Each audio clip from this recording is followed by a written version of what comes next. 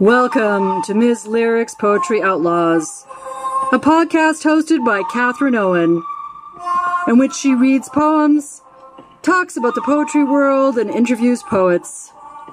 Poetry, it makes nothing happen, according to W.H. Auden, and oh, that's a beautiful thing.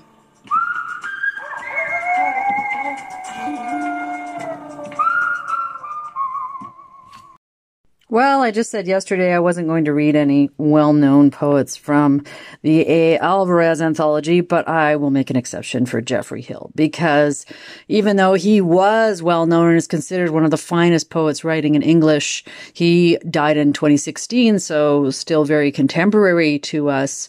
He was never actually popular because he is seen as too difficult. So we don't like difficulty. We want to understand everything right away. And that simply, my friends, is boring. So Hill was the poetry professor at Oxford, and he had this to say about the supposed need to be accessible in this North American, British, generally the era of our particular culture at this uncertain time. He said, "Accessible is a perfectly good word if applied to supermarket aisles, art galleries, polling stations, and public lavatories, but it has no place in discussion of poetry and poetics. Human beings are difficult. We're difficult to ourselves, we're difficult to each other, and we are mysteries to ourselves, we are mysteries to each other. One encounters in any ordinary day far more real difficulty than one confronts in the most intellectual piece of work. Why is it believed that poetry, prose, painting, music should be less than we are? Why does music, why does poetry have to address us in simplified terms when, if such simplifications were applied to our own inner selves, we would find it demeaning?" That's a very, very good question. I'm all for poetry being mysterious, not necessarily being difficult just to be obscure, but certainly what draws me to poetry is that it has so much unknown in it. It has so much that is beyond just the everyday. And when I finish writing a poem, I feel enswaddled in the mysterious and the not easily, readily comprehensible, the multiplicitous, and the richly textured. So I'm going to read you one of his shorter poems in 3 stanzas of 2 sets of rhyming couplets each, except for the last stanza, which decides not to rhyme its first 2 couplets. So it has tree and snow. I'm going to do what I did yesterday. I'm going to talk a little bit about the poem, and then I'm just going to end by reading it. So yes, it's in 3 stanzas. In Piam, Memoriam means something like in loving memory, after loss. Hill was a master of Latin, and he also explored a lot of religious iconography. He has some marvelous longer poems, but I'm reading this one because, of course, it's briefer.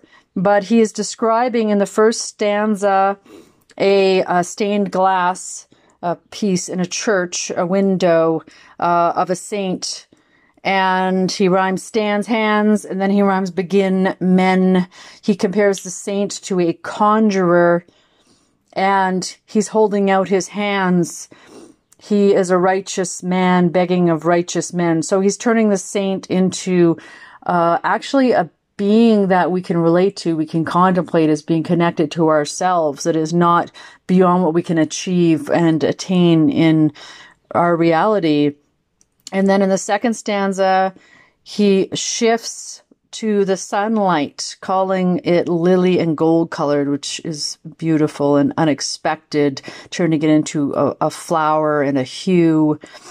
And the saint in the stained glass filters the cruder light of the world and endures, so that we have something to look at that is hopefully something we can come close to achieving in our lives, some purity of being. He will keep the worldly purity from the stained archetype. So I think Hill is probably using stained in two ways here, stained from the stained glass and stained as in impure. The archetype is always seemingly both pure and impure. It's almost something we can't completely comprehend, and so it remains elusive, and that's part of its yearning for us as humans. And then in the third stanza, we've got, it could be a vision outside the window. It could be part of the window. I'm inclined to view it as what the world is seen through this stained glass beyond. The pond is scummed and it twitches. So again, you can read twitches as, something a bit repellent and repulsive, or you can read it as containing life that is stirring. The holly tree is emptied and shut. So that's completely a unique way of describing winter in a tree. It's emptied, it's divested of its leaves, it's shut of its life flow. But it's beginning to emerge into spring. The wasting snow is blown clear. The substance is puddled beneath it.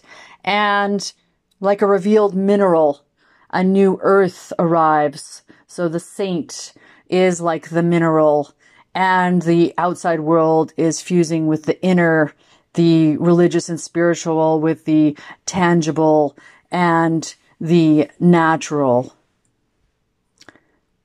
In Piam Memoriam 1.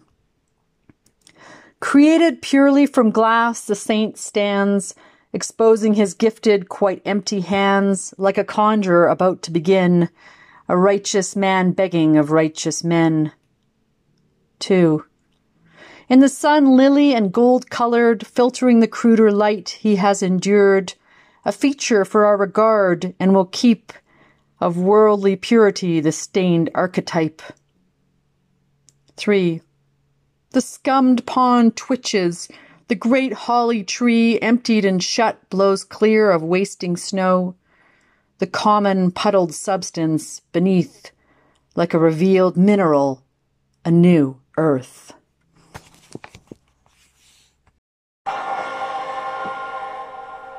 You've been listening to Ms. Lyric's Poetry Outlaws. Stay fierce, word musicians.